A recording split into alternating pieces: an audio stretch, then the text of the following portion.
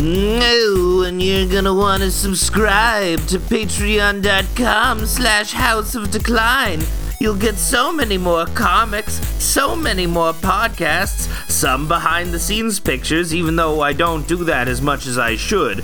But I will reveal my face on Patreon. You'll get to see what a freaky little guy I am. And you'll get to, maybe Steven will reveal his face, but probably not, because he's less invested in this whole parasocial game. Just Google Joe Pera, and that's what I look like. Yeah, Steven has given himself a Joe Pera haircut and a Joe Pera style cable knit sweater. It's LL Bean, thank you. There you go. Is it the LL Bean Joe Pera edition? It's the most itchy one they had. That is the Joe Pera edition. Also, on the show today, we have writer, director, producer, wrestling event. I guess that falls under producer, wrestling event producer, scholar of philosophy and history. It's our own Lux. Back again. Oh, what's up? It's me saying hi to my friends. Hell yeah, we're always glad to have you on the show because you're always out and about. You're always doing things and reporting on things. Isn't that right? Yeah, I kind of I was talking to some friends of mine actually at the show we put on yesterday about what I've been up to lately, and they were like, how deep into your life can you continue to operate the way that you do? Like, how long can you continue to be a living person doing this? And I was like, well, I guess we'll find out, probably the hard way. Yeah. Well, that's one thing. You got a wrestling promotion going on. You got Party World Wrestling. We got Party World Wrestling. We got Fight Opera. We got Slam Portal. Slam Portal was yesterday. There's 3 shows now, and they're all different. Mm-hmm. But Slam Portal was yesterday. It was mostly good, except someone got hurt, and my film crew did not understand what I meant when I said was jumping up and down, putting up an X with my hands, which was to say, stop filming the injured man. This is exploitation, though. So they kept filming the injured man, and so there's a live stream that is still on Twitch where you can see a guy fall, severely hurt his leg, and then some really beautiful shots. Oh, so they thought you were holding up an X, and it was like, that means we're going into exploitation mode. Okay, zoom in on the fracture. We need to see the bone. We need to see the bone. They truly did not realize it was a problem until I left backstage to help carry the dude away. And that was when they were like, oh no, we gotta stop filming this. But for a solid minute and a half before that, they were just zoomed in, locked in on this man, I'm in so much pain. That's a very interesting part of wrestling too, is because even though Party World Wrestling, for those that don't know, describe what Party World Wrestling is.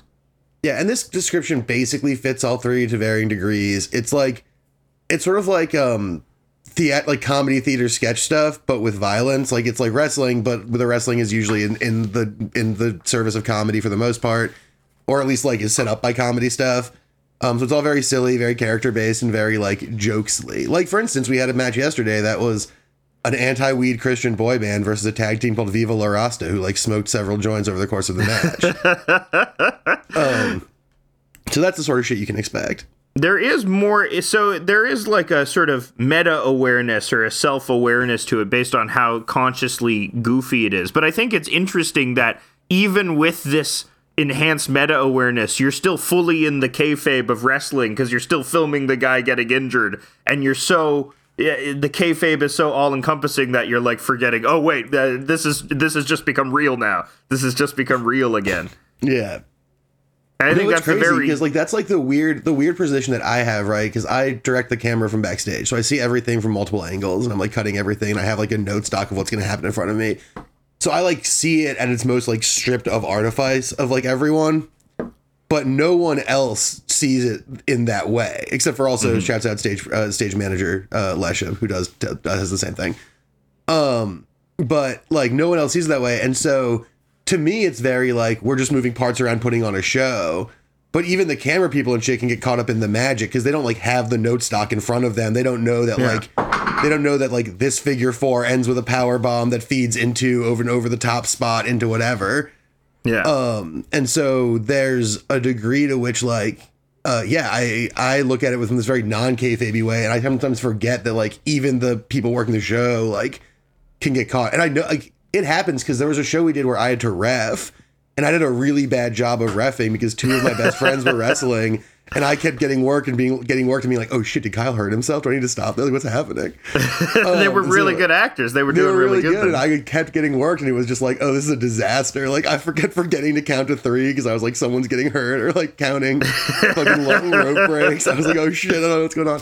So I don't do that no more. But well, that's what it's like on the floor. It's different on the floor because you are part of the performance as well. The audience is an integral part of performance. A cameraman who's roving around the wrestlers becomes part of the performance as well. So it's easier to get caught up in the magic than when you're in your your booth, your omniscient booth. Yeah. Also, to be fair, another reason why I did a bad job of refereeing that match was that I was wearing a Pikachu costume, and right before the match started, my friend was like, "You do know that we can all see your penis." But the costume does not fit you correctly, and it is very clear. Sort of the entirety of the downstairs zone is like extremely like detailed. So I was really self-conscious of all of that during the match and uncomfortable. So it was really my one experience with refereeing a wrestling match was an absolute catastrophe in every way. Which is, that feels brand natural. The one time I get in front of people, it's like a total fucking disaster. It's like, get backstage where you belong, you nasty little man. You got to be pulling the strings, you're like the Wizard of Oz. Yeah, and I'm literally Jewish. We operate behind the scenes. It's like our whole thing is cabals and conspiracy. That's what we do. Yeah, people ask why there's never going to be a Jewish president. There already was. Kissinger, baby. Yeah. Yeah, for sure. Also, the various warlocks who enchanted Nixon and even back to Eisenhower. There's a long tradition of warlocks. Yeah, Jewish Douglas warlocks. MacArthur called Harry Truman a Jew, but I think that was just meant to be an insult. Yeah, I don't think it works when someone else tells you that's your deal. Yeah, really? It doesn't work that way? You have to choose it. You can't just... we don't get to go around assigning that one. I have my operating theory that Douglas MacArthur was gay. Oh yeah, he was such a diva. I mean, he was like having dinner with his mother up until he was like 40. He also, mother, they're taking us in the West again. I guess I'm just doing Hunter Gatherers from Venture Bros, who's their Hunter S. Thompson, Douglas MacArthur composite character. But anyway, back to the wrestling. So this has been, PWR has been on break for a bit because of COVID. We've had 2 shows since. The bigger thing that has been causing the slowdown is that PWR's own Luigi Primo has become a legitimate sensation.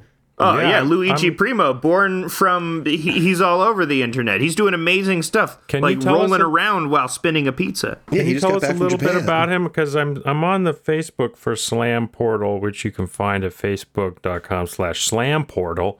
And the poster here is this really good-looking guy. Kind of looks like Frank Zappa. He's wearing what looks to be an apron, and it says Luigi Primo. Yeah. And I'm fascinated to know more about this character's storyline. So he was a pizza man / wrestler. In his initial instantiation, he was constantly accused of serving pizza with bolts and screws on it, which allegations he denied. But then through eldritch magic, he summoned a son named Pasta Man, who was a boy made out of spaghetti. And that helped him sort of become a better guy and stop putting nuts and screws on pizza. But that was legitimately 2014. So for the majority of the Primo run, he has been a guy whose whole thing is that he's the best wrestler and he makes the best pizza. And he's gotten increasingly good at tossing a pizza dough while wrestling, to the point where now he was recently flown out to Japan and he's allowed to sort of run the pizza man gimmick, even in like Japanese wrestling promotions, where he he'll toss the pizza, punch a guy, catch the pizza on its way down. The new spot that he's been doing that is fucking psychotic to me is he'll get put in an ankle lock on his back and continue tossing the pizza while he's in the submission hold, and then kick them out of it, pop the pizza up, get up and catch it and continue spinning it. And it's shit like that. And so across promotions, his whole thing is that he makes the best pizza. Everyone loves pizza. Generally, some bad guy will come out and be like, pizza sucks, you suck, fuck you. They wrestle and then someone wins. But he's a great performer. And like many of us, behind the scenes, like many of us, has some background in making noisy, harsh, aggressive music. which I think everyone on this podcast and our friend Luigi all have in common. Also known as a guest on my podcast Game Boys for coming on for one reason only, which is to make Griffin angry. A thing that he How does he make at. Griffin angry? With contrarian gaming takes? No, by just like sort of refusing to engage with him and continuing to like do his own weird thing, no matter how much Griffin tries to make the show be about something. Does he continue to be in character on the show? Does he keep talking about, is it a pizza video game? That when Luigi Primo, the real man Luigi Primo pizza wrestler, comes on, it's Luigi Primo for sure. Of course. So that's what happens with that. Occasionally we'll also get a similar man named Chris on, but that's a different guy doing a different thing. Does he ever involve sauce in the matches? It has come up in, I think, a couple of hardcore matches he's done. Also, I think technically his finishing sequence involves kneading the dough, adding the sauce, topping the pizza, are like the three moves that I believe are a trapezius lock, a frog splash, and then a frog splash the topping. What is the sauce thing? I think the sauce thing's a leg drop. And then sometimes if it's a long match, then he cuts the pizza with a pizza cutter, which is just a cutter. And so, yeah, it's great. And he's been killing it. But the thing with that is that he is a majorly core part of Party World Wrestling in particular. And so because of that, and because Chris Monica is Luigi Primo's manager, and Chris Monica is also the general manager of Party World Wrestling, there hasn't been a Party World Wrestling show during his ascent to stardom, but hopefully there will be some soon. Because basically there were two that went really well, and then Primo went mega viral and has become like an absolute road dog. And then, from there, it's been a little bit trickier, but hopefully he and Chris will be back and we'll be able to put on a show hopefully in like May or June, which would be great.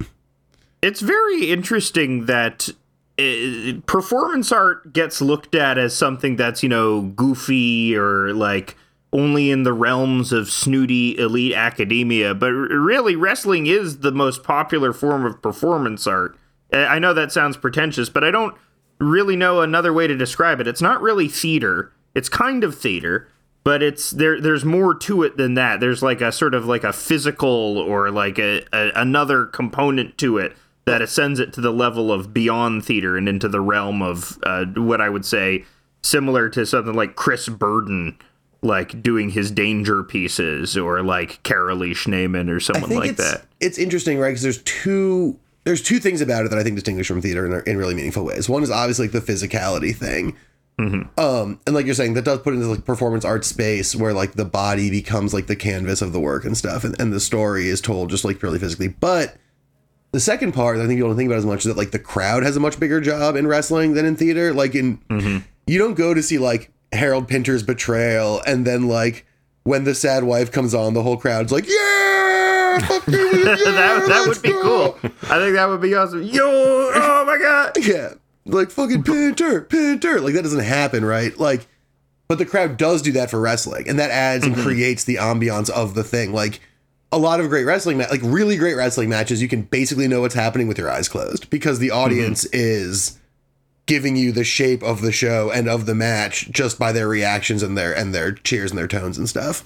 What that kind of reminds me of theatrically is like Brechtian epic theater. Yeah, that's I think where the audience thing is a component. Yeah, I was gonna say Brecht is like the closest thing because, and to go back to the unfortunate injury at the Slam Portal show, like it's the creation of the show is happening live in this way that makes it very clear that it is being made and is happening. And the pieces are all there and mobile and engaged. So it's not like, it's like with Brecht, right? Where like, they make it look like a stage so that you consider the conditions of labor under which the play is produced. Yeah. It's the same thing with wrestling. And like you can lampshade that with kayfabe as much as you want, but at a certain point, like that is still the thing that's happening. Like everything is there. It's not, PWR obviously is a little different in the sense that like we build sets and have like huge prop things and even like, puppets and shit. But like even that still hews pretty closely to this idea that like it's constantly letting you know that it is a show, right? Like, you don't, again, just like I use Pinter as an example, just because I've been reading lately. Like, you don't have in the middle of a play a guy come out like let's say Death of a Salesman, right? There's not a part where like Willie Loman like sadly leaves the stage and then a guy comes out and goes like, "Are you ready for some more Loman? He'll be back in 15 minutes. Grab a drink and some popcorn." You know what I mean? Yeah. Like, but that happens in wrestling shows, and that. So it's this weird balance where while the thing is happening, you're in it, but then there's all this artifice that is like very obviously artifice that like alerts you to its presence like by default. Which is not to say that's not real, because it's 100% real, and Pumpkinhead is a real boy, and Primo's a real pizza chef, et cetera, et cetera. But yeah, it's also it's not just it's a sport too, because what I think is the like primary tension in sports and sports narratives is it's someone always fighting against the possibility of injury. Yes. You know, that's sort of what, to me, like, what makes sports tense and what really clicks to me about sports. Like, I didn't watch it for years, and then I started watching Dorktown essays on, like, you know, John Boyce essays. And what really clicked for me is, man, these guys could get injured at any time, and that could be, like, a career-ending thing. So, it, like, when you hear about a guy like Ichiro Suzuki who never got injured, it's like, think about how miraculous it is. Or, you know, think about the guy at your wrestling match who was injured, you know, and he's doing this for the love of the game, you know. His stake in this is his ability to continue doing this. And so there's, like, and obviously that motif gets called back to in, like, movies like Aronofsky's The Wrestler, which I love very much. I don't like Aronofsky movies in general, but I like that one. What? But, well, we'll have to go into that on the bonus. I mean, yeah, episode. I'm kind of with Steven on this. I like Aronofsky for the most part. Yeah. Actually, you're right. What movies do I really not like of his? Is it Requiem for a Dream? Do you just not like Requiem for a Dream? I'm sure I probably wouldn't like The Whale if I saw it. I haven't seen The Whale. Man, The Whale I is so didn't like Noah. Because I love Noah, but I kind of love Noah just because it was like, Good. it's so funny for someone to be like, taking the Bible and putting our foot on the fucking gas. Yeah, Also, yeah. the amount that it took from like the Book of Enoch and the other fun apocrypha and just stuck in there in direct defiance of the Council of Nicaea and the rulings of the Catholic Church. We love that. Yeah, sure. Fuck those Nicaea guys. But yeah, I like Aronofsky aside from Requiem for a Dream. And The Whale also was annoying because Brendan Fraser in The Whale is like incredible, but it's all in service of like a thing that doesn't really understand what would be moving about it. Yeah. And so it ends up sucking ass, but his performance is fucking out of control. He's so good in that movie. Brendan Fraser's a very good actor. We're all glad that he came back. Even though now the tone around him is like treating him like a Make-A-Wish kid, or there's some sort of, or like a three-legged dog Yeah, or you something. can't like, be mean to him. Yeah. There was a weird moment on the Golden Globes edition of the Hollywood Reporter Actors Roundtable, and I like to watch those roundtable things because occasionally you get some really good craft insights on stuff. yeah. Where it like him and Ke Kwan, the guy from Everything Everywhere All at Once, Yeah. talked about how they saw each other in the parking lot and they were like, wow, we're still here. And then they both cried, everyone at the table cried, and it was like, okay, like it's cool that they're back and that's very sweet, but like it does have that three-legged dog vibe of like they're still like guys doing a job. Like, Yeah. It's also like these were people who were abused and mistreated by Hollywood, and now their stories is that Hollywood has reaccepted them, and that is like the moment of glory. So there's Hollywood sort is of like we're so good for reaccepting these people. Yeah. It's good that we did everything we did. it sort of feels like the FBI saying Happy Martin Luther King Jr. Day. You know, there's this sort of you guys are you're the ones who sexually assaulted Brendan Fraser, and you're the ones who wouldn't give roles to Asians. So that's why they were Man, blacklisted the FBI from did the that? industry for as many years. The FBI did that. That was the FBI. Federal body inspector, baby. Yeah, that's what they were all over the Whale. Down Brendan Fraser's door. I'm bailing on this bit right now. Actually, Why? This is my kind of bitch. I just don't think. I just think That's I think the next steps are not places that we need to get to. I do. It is funny to imagine. Actually, it's not. Never. Nope. I said I was bailing. We're bailing noping and I'm out. committing to it. But I think that's also, like, in terms of the exploitation of the human body, too, that's a big thing with wrestling, of course, because of mismanagement. Most famously and egregiously, Owen Hart died. Yeah. In terms of sacrificing someone's body for for this sort of, in the mind of a wrestler, there is this sort of almost chivalrous sense of nobility this almost chaotic sense of like we are imagining this fantasy that we fight against so that we might make our lives more meaningful and have more of a sense of story-like epicness. And it's romantic in that way. I don't want to pull back the curtain too hard, but one thing that was really moving about when that guy got hurt at the show was how both kind he was to the other guy in the match, and how much the other guy in the match like really like was like making sure he was okay and figuring out what went wrong, and like there was this real like honor among thieves, like you're saying, and like this idea that neither one wanted to be responsible for the other like losing their access to this thing that is like their way of like raging against the constant of time. And that was like a very moving sort of thing to me. While I was like chain smoking cigarettes and grabbing ice bags, I found that to be a very compelling sort of like dramatic element of this thing where there was this real like, you know, it wasn't like, damn, I can't believe I couldn't do that. It was like, hey man, are you okay? Like, you didn't fuck up. That's you're, you know, this isn't on you. And the guy who was the other guy was like, hey man, I'm sorry that like you're in this position. Let me help you. I'll carry you to your car. Like, I'll call your whoever. And And there was a real like, yeah, like nobility among thieves or like honor among thieves kind of thing to it that I found to be very sort of like, whoa. It's like, I'm sure you've watched Paris is Burning. Oh yeah. And wrestling has been compared to drag many times. That's sort of a well-worn comparison. But I like it in Paris is Burning. One of the queens is describing it. It's a small fame, but it's a fame nonetheless. Sort of that. Yeah. And, you know, fame is sort of deliberated on and is sort of it has a lot of negative ideas attached to it. But I think fame in some way as the glorification of an ego greater than yourself, at least in sort of like a controlled fantasy setting, like wrestling or like drag. I think that's something that people need. They need to believe that they're sort of special in that certain way. As people love to remind us, there's a terrible lack of young male role models, right? and I think people putting themselves into the world as like larger than life figures who aren't, you know, Andrew Tate or whatever, like does do something good. And so fame does have a double-edged sword, but those small fames you're talking about kind of are where those like more appealing to a more core resonance, like an ego larger than yourself, like that comes from those small fames. Like at the larger levels of fame, it becomes a lot more vacuous. But at that small level, I think that you do kind of resonate directly to the people who give a shit and who would be affected by the shit that you do. Yeah. And I think that's pretty neat.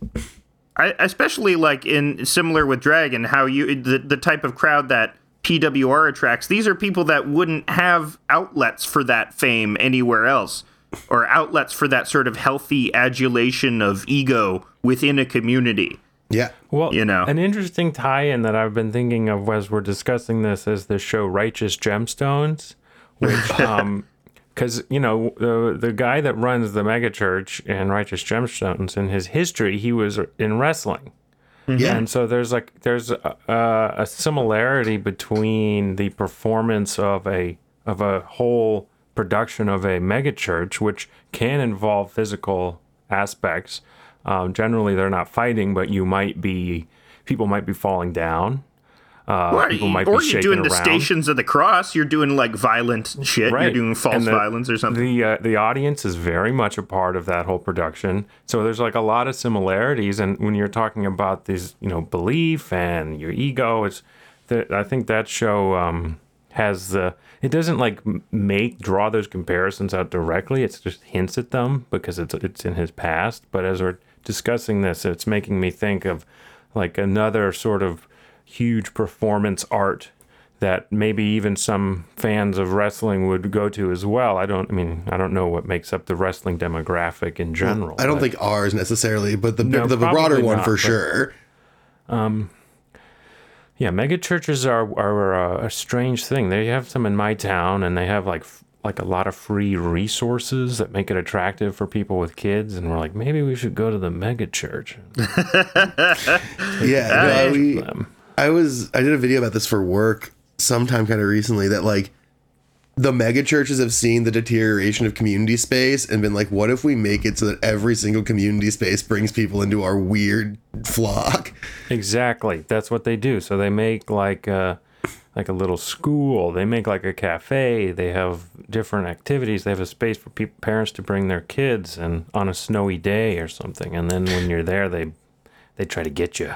Some of the huge ones in Texas have like movie theaters and like sports complexes and like the whole like bowling alleys, like the whole fucking deal. And then they'll just sneak in and be like, hey, nice spare you picked up. You know who else has picked someone up? Many people have been picked up by the love of Jesus Christ.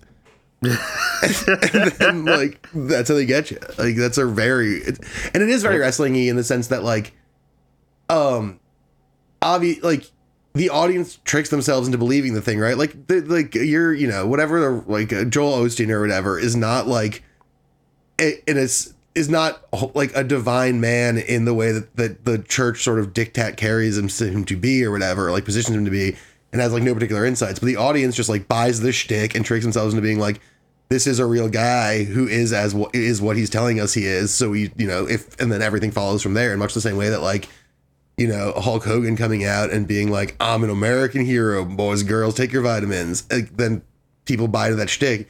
You know, they're not aware that he like fucks Bubba the Love Sponge's wife. Like that doesn't play into it or whatever. Cause they buy the character and the characters they follow. And the same with Joel Osteen, right? Like that's why Joel Osteen can have these huge controversies about like being a huge asshole and still run a mega church, because they don't care about Joel Osteen the guy. They care about Joel Osteen the character. Yeah. I think that's I think what it comes down to, or what I think it is, or it all boils down to in my mind, if I can oversimplify this, is magic. Yeah. It's all about magic. And, you know, magic in the like Aleister Crowley sense of the word, where it's like it's not so much like doing spells. Yeah. It's more of a language virus, essentially. Where you sort of repeat something until you have convinced yourself something that is impossible or can't be done actually is real. Yeah, I believe in the lexicon of Dungeons and Dragons 5th edition, this is known as thaumaturgy.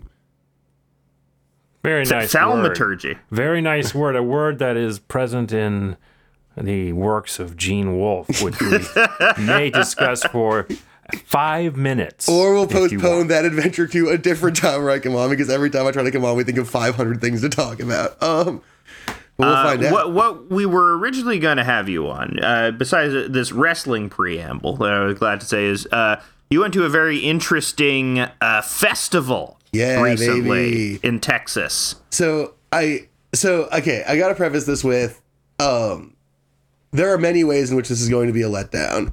And however much you're let down by this, it's way less than I was let down by it. But I'll walk you through what happened. So two of my very good close friends had birthdays in December during the COVID holiday peak. And we couldn't really do what we wanted to do for their birthdays. And so we decided to get a cabin and just like go out and do boys weekend at the cabin or whatever. Yeah, sure. Boys club. And we discovered that the Texas Testicle Festival was happening just outside of Fredericksburg, Texas. And so we decided to get a cabin about 20 minutes out so that we could go to the Texas Testicle Festival. And when we got there, we noticed two things immediately. One, an incredible sign that said Saturday, testicles, Sunday, grape stomp. Which like, that is a very good look. Yeah, I got it. No, it is my phone background now. Grape stomp. It's what you do after the testicle. Because it sounds like they're stomping on the testicles to produce the testicle wine. Yeah. Yeah, exactly. And that it was like, we were driving up there, and my friend Zeke was like, this is going to go one of two ways. Either it's going to be like a nasty, like weird, dirty redneck cowboy thing where everyone's like, you got to try the damn balls. Yeah, which have you not tried the balls yet? Oh, you're a little bitch if you don't try the balls. Yeah, that was the vibe I was hoping for. Yeah. The alternative was that it would be sort of like a weird hobbyist thing where you get a lot of like foodie weirdos. yeah. A lot of Michael Pollan types. It ended up being at a bar next to the only Starbucks in like weird hill country Texas. An immediate warning that maybe this wouldn't be as cool as we'd hoped. Oh no. And we got there, and there were a lot of goats, and we were like, "Are these the goats whose testicle? Why are these goats?" You get to here? meet the goats whose testicles you're eating? Unfortunately, when I asked, it turned out no. They just also had some goats there. They were like, Okay. "This is for the kids who come to the testicle festival to do something while their parents eat calf fries." So we went to the bar. We ordered calf fries. But the problem was that, and we can get into this later, a part of the trip that we wanted to do was try mescaline. And we wanted to make sure we had a sufficient amount of daylight for that. So we had a hard out from the Testicle Festival at 2:30. So we put in our order and we sat down, and then they just never gave us the testicles. We sat there for an hour and a half, watched many weird old people talk very loudly on their phones, and then just never received our testicles. I watched old people eat testicles, and that was rough. That was pretty, like, was it like a Denethor situation where they, like, massaging them in their mouths like a cherry tomato? Yeah, Or kind was of. It seemed like they required jaw strength that these people had lost in, like, around 9/11. Okay, Lux, this seems to me like a story where you're letting the truth get in the way. So let's start over and call this Fear and Loathing at the Testicle Festival. Right. Okay, you're so doing mescaline at the Testicle you're Festival. on mescaline at the Testicle Festival. We get there, and the two things about mescaline are it makes light really bright and comforting, and the vibes are good, baby. Real euphoria type stuff. I learned that it has a lot of shared traits with MDMA and has like similar chemical makeup, which makes sense Wow. to me in retrospect. That's funny. So Aldous Huxley would have been very into drum and bass, is what you're saying. I mean, I think we already kind of knew that, but Yeah. this just confirms. And so, yeah, we get there and we're all like grooving and we pet these nice goats. We get in line and we get the calf fries, $22 for the testicle special with calf fries.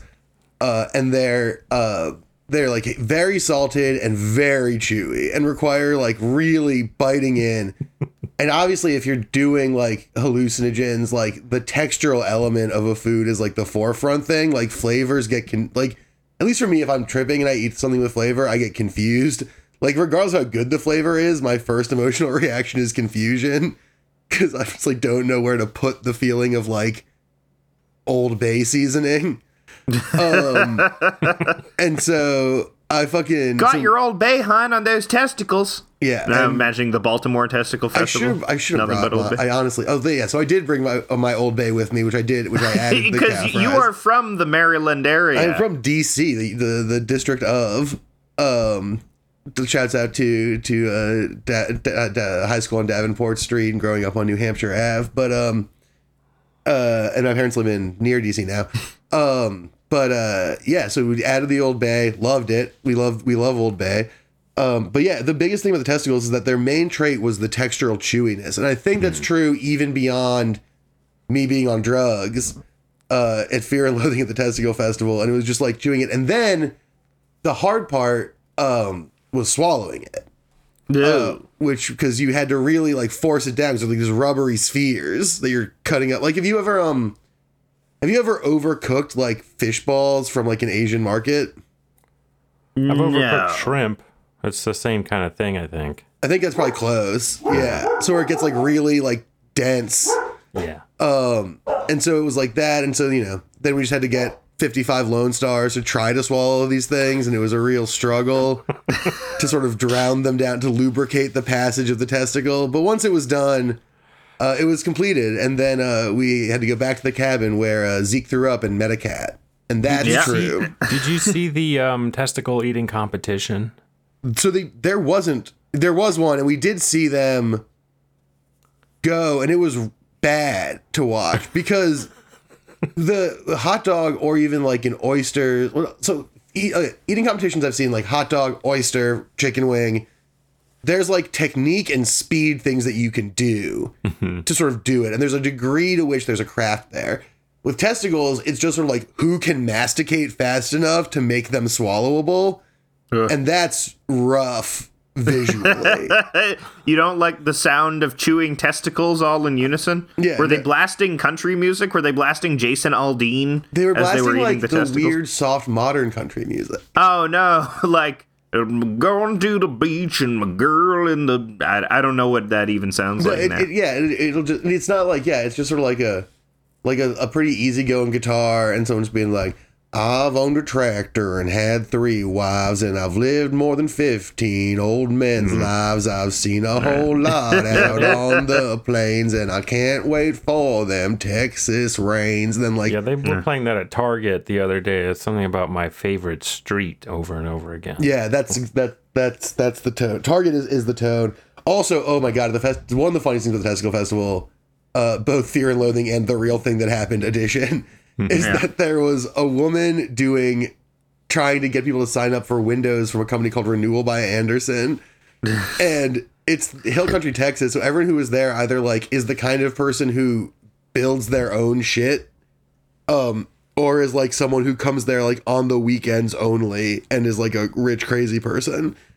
And so this person was having no luck, and she was just like trying everything in her bag to get anyone to look away from their testicles and at her little stand. And it was brutal to just watch like this person trying so hard to make one sale at like the least sale friendly possible situation. Do you want your windows renewed? Does this have anything to do with testicles, ma'am? No. Okay, I'm not interested. I'm not. I can't It's like countenance that. a bunch of Hank Hills being like, I make my own damn windows. Yeah. We also, after the Testicle Festival... testicles and testicle accessories. So the most striking thing with the Testicle Festival, beyond the actual testicles, was seeing like a bunch of large old Texan people wearing shirts that said "Everything's bigger in Texas, Testicle Festival 2022." Like people who had come back who like return people who like were almost universally like, now obviously I could take them in a fight because they're like old and weak, but who like definitely in their prime could have absolutely shithoused me and all my friends, no doubt. Just like being like Testicle Festival fans and just like having a nice time. And those guys were fascinating. Did they just like the taste and texture of testicles? They're literal testicle fans, or do you think they're attracted to the weirdness and specificity of the festival? I feel like their vibe was testicle fans. So okay. They're legitimate testicle fans. They weren't irony testicle fans. Yeah. Like you coming over there. like us. So my friend Dizzy, and this is her story to tell really, but y'all don't know Dizzy, so sorry, dude. When she was 8, I believe, she had some family that's like Texas rancher people, and they were like, well, you're old enough now. You gotta eat a bull testicle. Eat a ball. You gotta do it. And she was like, I don't understand why I have to do this. And they were like, it's just the thing you gotta do. It's what you have to do. It's like communion. You know, you gotta take your first communion. Gotta eat your first ball. And she did it. And I feel like that's like that thing of like, you gotta eat a ball at least once in your life is like a thing that is just like part of the world in parts of Texas that I don't frequent. Sorry, my dog's howling at a local fire truck. Is there also a train? Yeah, Diego's really sounding like, Nice. I thought that was like a airplane crash. Yeah, no, he's going locomotive. I was going to say, yeah, it's your testicle right. It's your ball mitzvah. Yeah. It's your debutante ball. Are you sure he's not just howling because you've said testicle so many times he realized he doesn't have any anymore? He's sad that I castrated him. Yeah, that's why I'm Call me eating noodles. Fidel Castrate. Did you eat them? I did not eat my dog's balls. No. I asked Cass if we could eat noodles with balls, and she said no. Did they I was make like- the balls into noodles? Did they make noodle balls? We could have, maybe. Especially his. It's his damn name. It would have been so easy. I feel like the nominative determinism would have made the process easier. Yeah, you just put it into a meat grinder and they come out all spaghetti like. Put them into a meat grinder, and then you just run them through your pasta maker with eggs and flour. And then you got a little ravioli base. Yeah, probably- you have you a got a KitchenAid testicle? mixer. You can do all of these things with all the different attachments. They're really great. Go to Target.com and get a KitchenAid mixer. There's been Yeah. one. Okay, so this is a total tangent, but Cass and I have been watching Hell's Kitchen before bed because I love Both of us really love this aspect of it where like the people on the show are wildly delusional, both about their own ability and the things that literally happened on camera. Like there'll be an episode where we'll watch someone fuck up like 8 times, then afterwards they'll be like, well, I shouldn't be eliminated, I only made one mistake. And it's like, there's a video of you fucking up 8 times, and you're like, they're not hidden cameras, like, this is being recorded. But that is not the point. The point is that every season there is one challenge they win where the prize is a bunch of Vitamixes, and they go fucking bananas. There are other challenges where it's like you're getting flown to a private spa in Palm Springs and going to the best restaurant on earth, and they're like, woo. And then there's one where like, and this time you get a Vitamix. They're like, fucking yes, like pulling their. Do you like, know what these blenders are? These are the blenders. These are the best blenders. Yeah, and it's so. I look forward to that episode every season because there's something really dissonant to me about how good all the other prizes. I mean, if you're someone who cooks all the time, I'm sure the Vitamix makes a big difference in your life. But as someone who like, I cook regularly, but I'm not like a guy who cooks like highfalutin. I'm no Steven. Oh yeah, well, I don't use a blender very often. I mean, I don't cook everything. There's a lot of things. I'm not a well-rounded chef, so I never need a blender. Yeah, but you cook some real stuff. I've seen the posts and discussed them with you.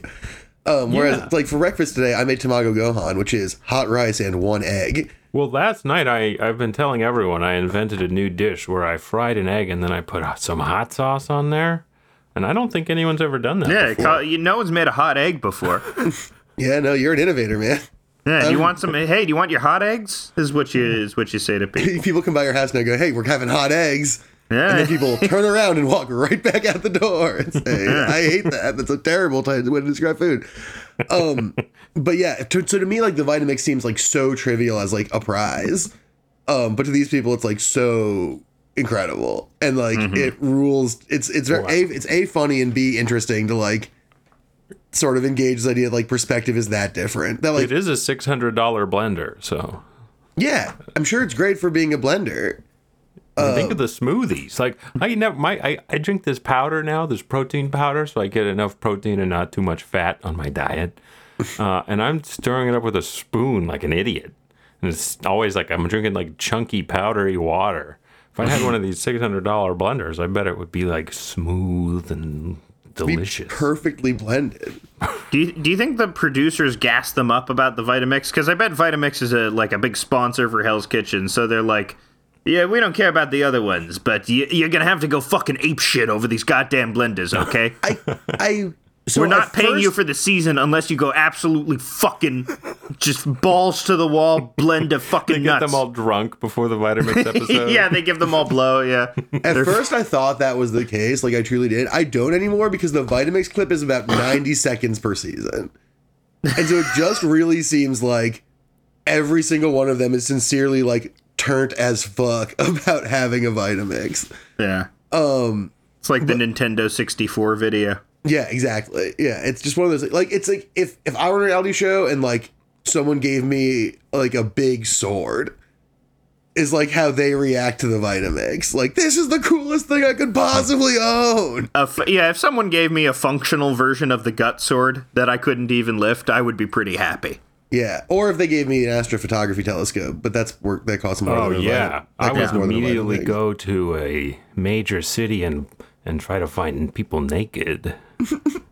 What? That's the best use of an astrophotography telescope. Yeah, if I get a really powerful telescope, I'm going to try to find people undressing in their apartment buildings. I would you're just going to get rear windowed. Yeah, that's true. If you did it that way, you would for sure see a murder and get caught up in a thing that you would have a hard time getting out of. Oh no, Jimmy Stewart, I was looking through my window and I saw a guy sucking another guy's dick. Oh no, this is terrible.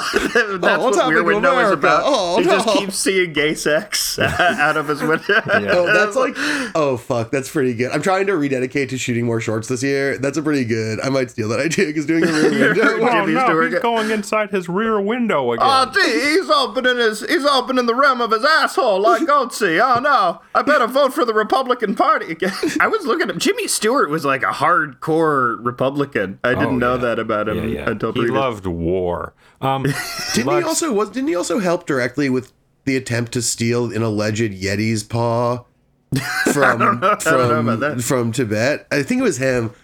There was this guy. We're stealing a goddamn Yeti's paw. There's too much.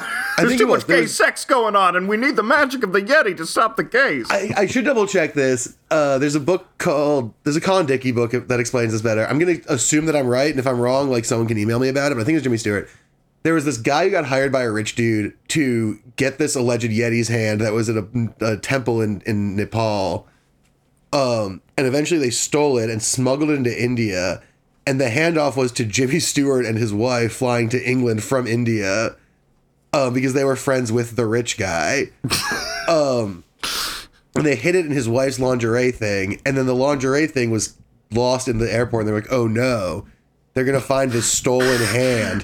Which, by the way... Yeti's paw, it's not... I don't have your money here. It's a Bill's house. Also, the Yeti's paw, by the way, ended up being just a human hand that was like...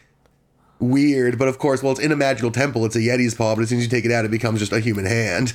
So there's this human hand in Jimmy Stewart's wife's lingerie bag, and then the British authorities came to their house with the bag, and they were like, is this your bag? And she was like, yes. They're like, well, we didn't check it because we never look in a woman's underwear bag, so here you go. And they just gave it to her, and so nothing went wrong. There you go. That's how you should smuggle. Lux, I got some more questions about your mescaline and Fredericksburg. Did you go anywhere else after the Testicle Festival? Maybe the National Museum of the Pacific War or anything else in Fredericksburg? Didn't go there. We did go to a small... I think it's a technically municipality or it's just I don't know what it is. We went to a place called Tombstone, which was 2 buildings. One that had a bunch of horny cowboy cartoons in it and one that was a bar. And there was sounds like my kind of town. Dude, you would have loved Alex, I was this close to if I weren't on a meaningful amount of drugs such that I didn't want to use my phone to take photographs. Yeah. There was a thing I wanted to take a picture and send to you because it was a cartoon of 2 cowboys sitting at a bar. It's over the shoulder from behind a stripper looking at the cowboys, and one of the cowboys is just saying, I got 2 things on my mind, but I can't quite put my finger on it. Which is a great, nasty little stripper joke. I thought you would enjoy the pure Texas cartoonery of that one. Who are the big Texas cartoon men? All I can think of is Berkeley Breathed from Bloom County. I have no idea, but it's one guy. It's just one guy who hates Joe Biden, loves InfoWars. I learned from the refrigerator in the back because they said I could grab a beer from back there. So I'm tripping on drugs, and I go to the back of this place, and there's just like Joe Biden is the devil, like masks are for slaves, sign, like InfoWars posters, and then a fridge full of Lone Stars. And I was like, well, I guess I'll take the Lone Star and put a couple bucks in the tip jar. And then outside were just like 6 old dudes like smoking cigarettes and being like, they were the kind of guys who, when they asked where Kyle and I were from, we were like, we live in Austin now. And they were like, so how you enjoying being in Texas? That's cool though. You have the vibe. I mean, you got to give them, like, I feel like all Austinites who are self-aware are like, I know, yeah, but that is basically the reaction we had. But Tombstone was tight. Those guys were really fun. It was very funny to like be coming up on mescaline and being like, I love everyone. I think it's great. However, I do have some issues with the politics of these kind of men. Are you telling to me the Brandon haters? You're not down with the Brandon haters? No, I don't know how I would deal with that sort of thing. I feel like I'm more fearful. I would immediately get into a Larry David situation where I started like, so you don't like Brandon, huh? Maybe you don't like. Yeah, I don't like Brandon either. Larry I'm not a huge Brandon fan. He would just immediately try to fit in, right? He would be like, I hate Brandon. Yeah, but then he would reveal, somehow something would be revealed where he actually likes Brandon. Yeah. Oh, poor Larry David likes Brandon. Man, Larry, who was I talking to? Oh my God, it was so at the RPG, the game that I actually eventually have to leave to go to, someone is playing like a summoner character, and playing them like a Pokemon master. Mm-hmm. And the first summon they made was a dog-sized rat with a human face, and they decided to give it Larry David's face. And its job was to go to restaurants to find out if this guy we were looking for was there, And I pointed out to the group that I don't think you could design a more not welcome in a restaurant thing than a dog-sized rat with the face of the famously worst customer who's ever lived or gone to a restaurant. Yeah. It's like hard to imagine. Because imagine you're running a restaurant, a dog-sized rat with Larry David's face comes up and is like, hey, have you seen this guy? I'm just asking a couple questions. I'm not going to eat anything or tip, but I do want to know if you saw this guy. I don't know. In the fantasy universe you've created, are dog rats, are giant dog rats popular? We hadn't established that as a norm. Devin just Okay. sort of came in swinging with that one. Maybe he's a trendsetter then. Maybe everyone in this fantasy world are going to have their dog rats We'll eventually. find out in today's episode of Invisible Sun, which is such a complicated game. It's so exhausting. Invisible. We need to get onto a tabletop RPG or something. yeah, I mean, That's Rory something said- I've always wanted to do. Rory said he'd play. I wonder if we could do something. If the two of you are down, I can always run a digital game and we play with like you two and Rory and we can do something online. We can I will. record it and make it a record it. thing. Yeah, make it a thing. Well, let's save that for our business meeting episode. Yeah, we're going to have exclusively Gonna have another business episodes. meeting episode. But we have a little bit of time left, and Lux, I know you wanted to talk about Warhammer. Have you guys ever deep dove Warhammer 40k? No, I know some of the more charming aspects of the universe, like how the orcs' technology is exclusively powered by their belief in their technology. Yes. Even though it's like made of like random pipes and planks of wood, it still works because they are psychically projecting their ability. I know it's like space fascism too, like the humans are space fascists as well. And people love to think they're the good guys, which is very funny. Yeah. The orcs thing is great because it goes even beyond the technology to like the rules of the game are such that if an orc vehicle is painted red, it moves one square further than if it is not painted red because red is the fastest color. Stealth orcs must be purple because no one's ever seen a purple orc.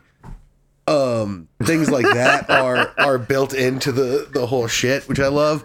But the thing that I've really latched onto, personally, is that it is just such a they like can't help themselves but make everything the most brutal and Catholic thing possible. They have their own. I mentioned the Council of Nicaea earlier. In Warhammer 40k, in the lore, they have a Council of Nicaea where they all get together and decide if psychics are allowed.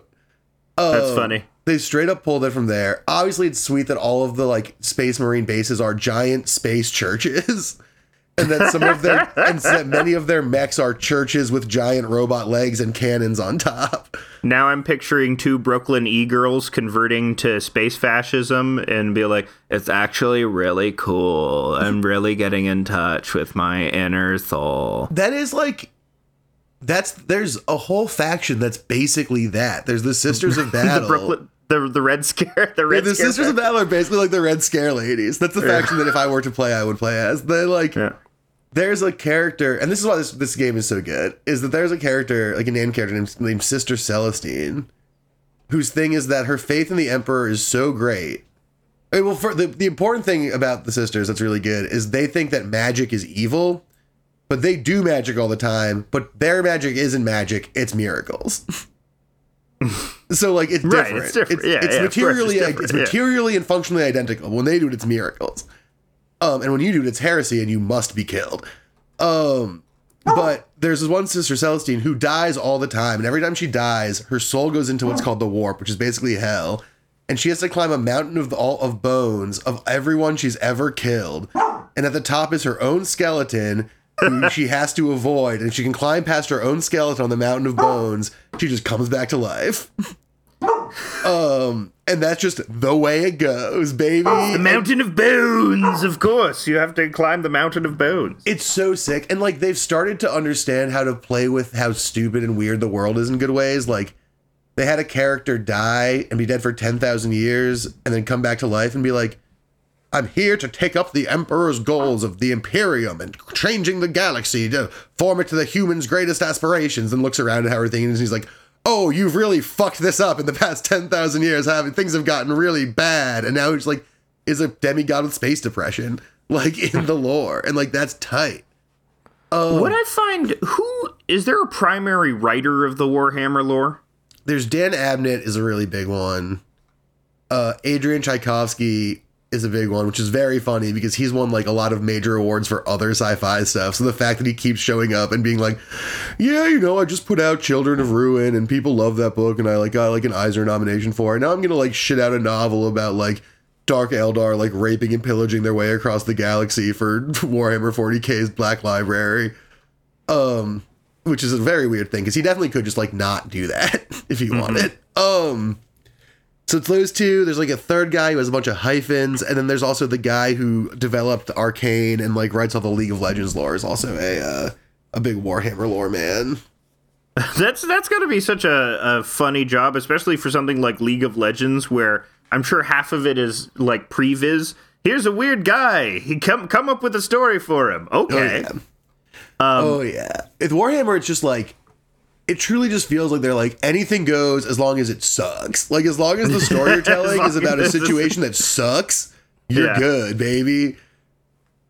I find it very, it's very brutal and cynical outlook, which I think is funny, which defines it from other sort of like big fantasy gaming franchises like Magic the Gathering, which is sort of, at times, even though it's dismalist, it's sort of goofy and hopeful, whereas Warhammer is, all pain, all suffering. This is terrible. Blood for the Blood God, skulls for the Skull Throne, baby. Yeah, it's so Warhammer Fantasy is funny because it's just like straight up satire of the fantasy genre in that exact way, where it's like everyone thinks this is all whimsical and fun, but like it obviously would suck if there's just like magical guys fighting all the time. That seems like a shitty world to live in.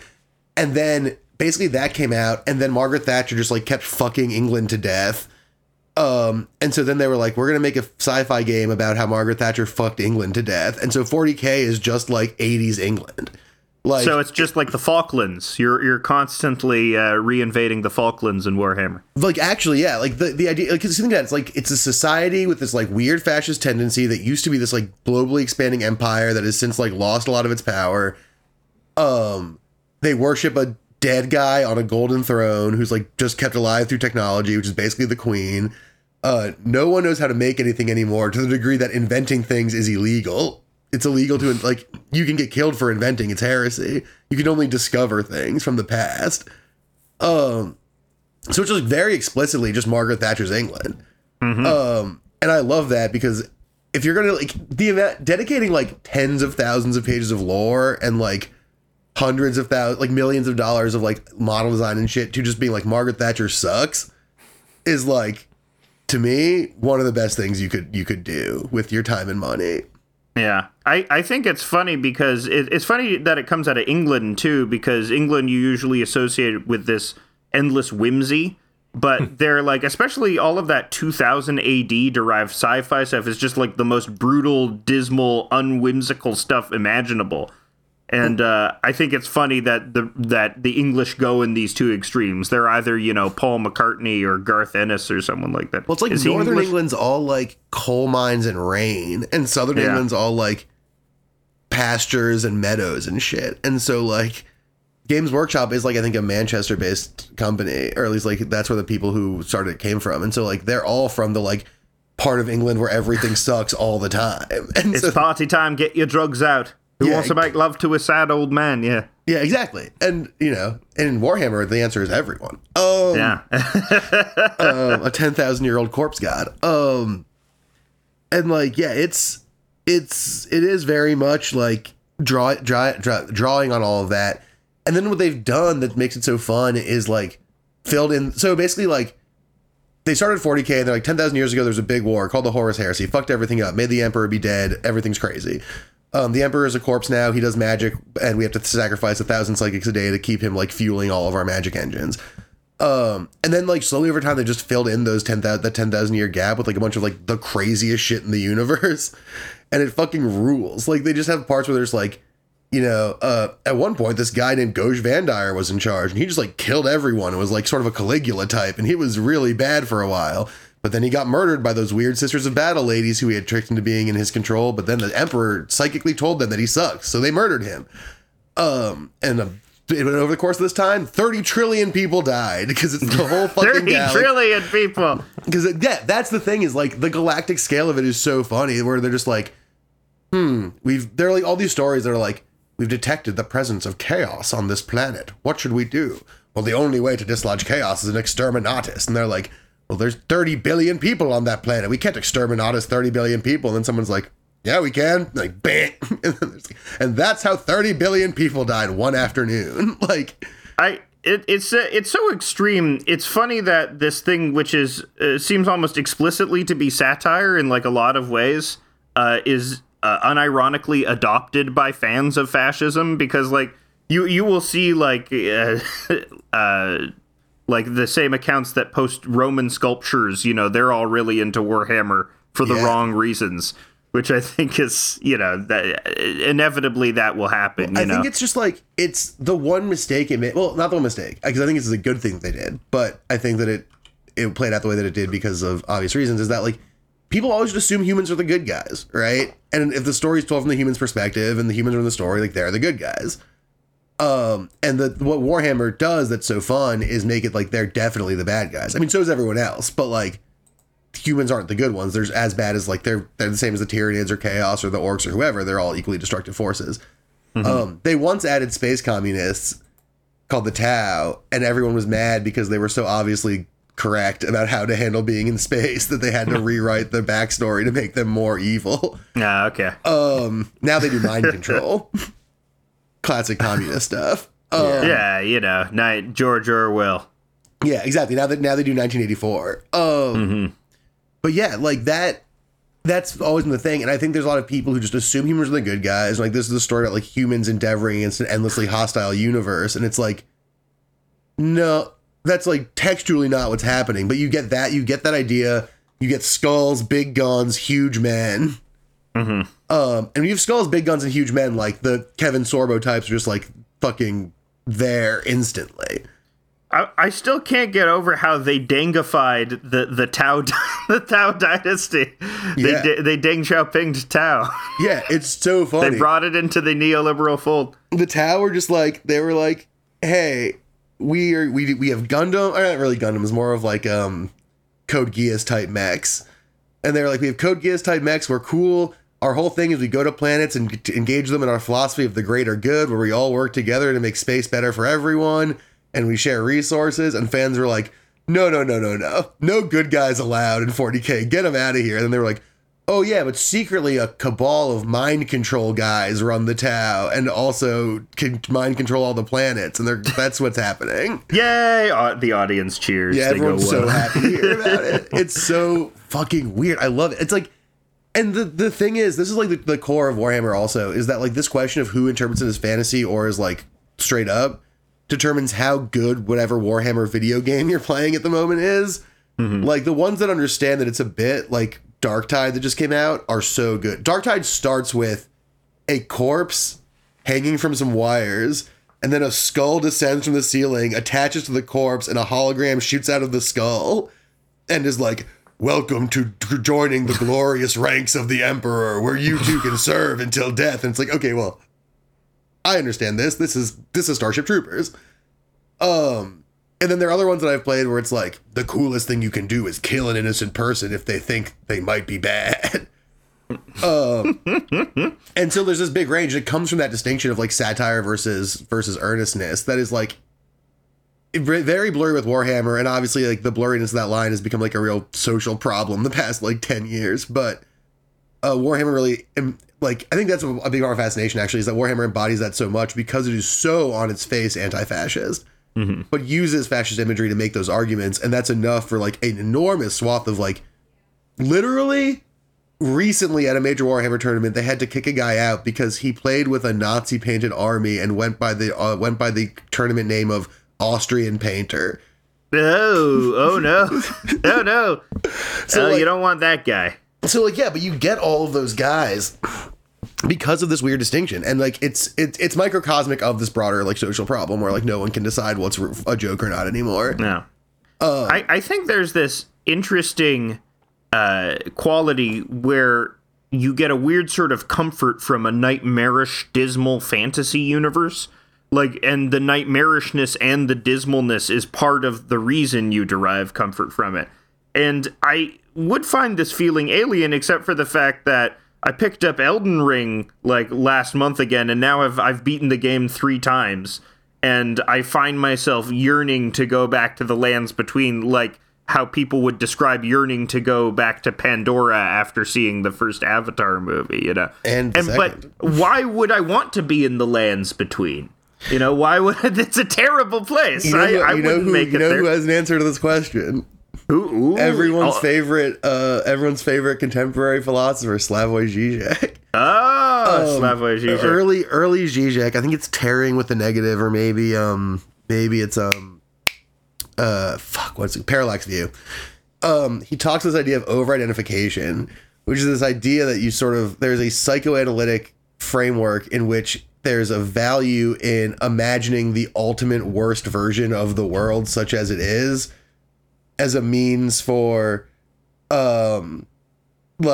understanding contextualizing your own discomfort with the world. It's been comforting in looking at the worst version of the world that you live in and imagining it and challenging yourself to imagine it such that you can consider the assumptions and frameworks of the world that you live in and see their gaps and their flaws and their problems. Mm-hmm. And that humans generally have an impulse to do this because they're not that we repress the impulse to do that, but it is in fact healthy to do. Is sort of the argument that Žižek makes, if I remember correctly. And Žižek, just being generally a dumb guy, then directs us into weird arguments for why maybe it's okay to say the N-word and stuff. Yeah. I mean, he always goes off, and he's a guy. That's what he does. Look, I don't think that's exactly the argument he makes, but basically it's about why transgressing social norms is good, even if it makes people sad. Yeah, I mean, he frequently makes that argument. Yeah, but this is the way he gets to there. The way he gets to the place he always gets this time is, I think, pretty fascinating, because I think it does appeal to Elden Ring, because Elden Ring is so living the Mark Fisher capitalist realism. Nothing ever changes. Mm-hmm. It's like Mark Fisher the video game. Rory spent 6 months talking about why that was true, even after I made an entire 23-minute video essay for work about why it was true. And I was like, Rory, I've written the essay about this already. I get it. And he's like, right, but it's there's no end to capitalism. We can always just it's only remixing. No, you can hook up with a hot snow witch babe and then plunge the world into actual free will. And then that's... Yeah, exactly. That's the Deleuzian option. Shouts out to Wisecrack that let me write this essay, and it's on the internet. That's good that you're doing a shout out, because it's time for plugs. It's plug time. A beautiful segue. Should I do them? Yeah, what are you on? What can we see you in? What's your work going towards? So right now, the things you can do are there's a Game Boys podcast to do with our friend Griffin, JMEBOIZ. You can check that one out. Alex has been on. Steven should come on sometime to talk about any video game. You should want to talk about Dwarf Fortress, because you've been in it for a minute. I've been playing it, yeah. So there's that one. There's the 3 wrestling shows: Slam Portal, Fight Opera, Party World Wrestling, all of which are online at those if you search those names, you'll find them various places: Facebook, YouTube. The most pressing thing is go to twitch.tv/slamportal and check out the VOD from yesterday's show, because it's only up for 14 days, so you got a limited window. And then there's Wisecrack, where I write some of and direct all of the video essays about various things. I think that's all I've got going on right this second. I've taken some slowdown from projects. Lol, my version of slowdown from my version of that, because of some family stuff, but that's everything that's going on right now. So check those things out, and follow me on Twitter at Twitter tail_boy, BOITAIL_BOI, and check out, here's a plug for an earlier mentioned friend. Go to cameo.com and look up Luigi Primo and get cameos of Luigi Primo, because they're the funniest shit in the universe. So go do that maybe. All right, Lux, thank you so much for being on. It's always a pleasure to have you here, and we'll have you on again, I'm sure. Yeah, and we'll have to do Gene Wolf next time. We're going to do it for real. We will. I will start the Twitter chat so we can try and talk about doing RPG with Rory, because that sounds like a fucking blast. Cool. Hell yeah. All right, later, dudes. Bye.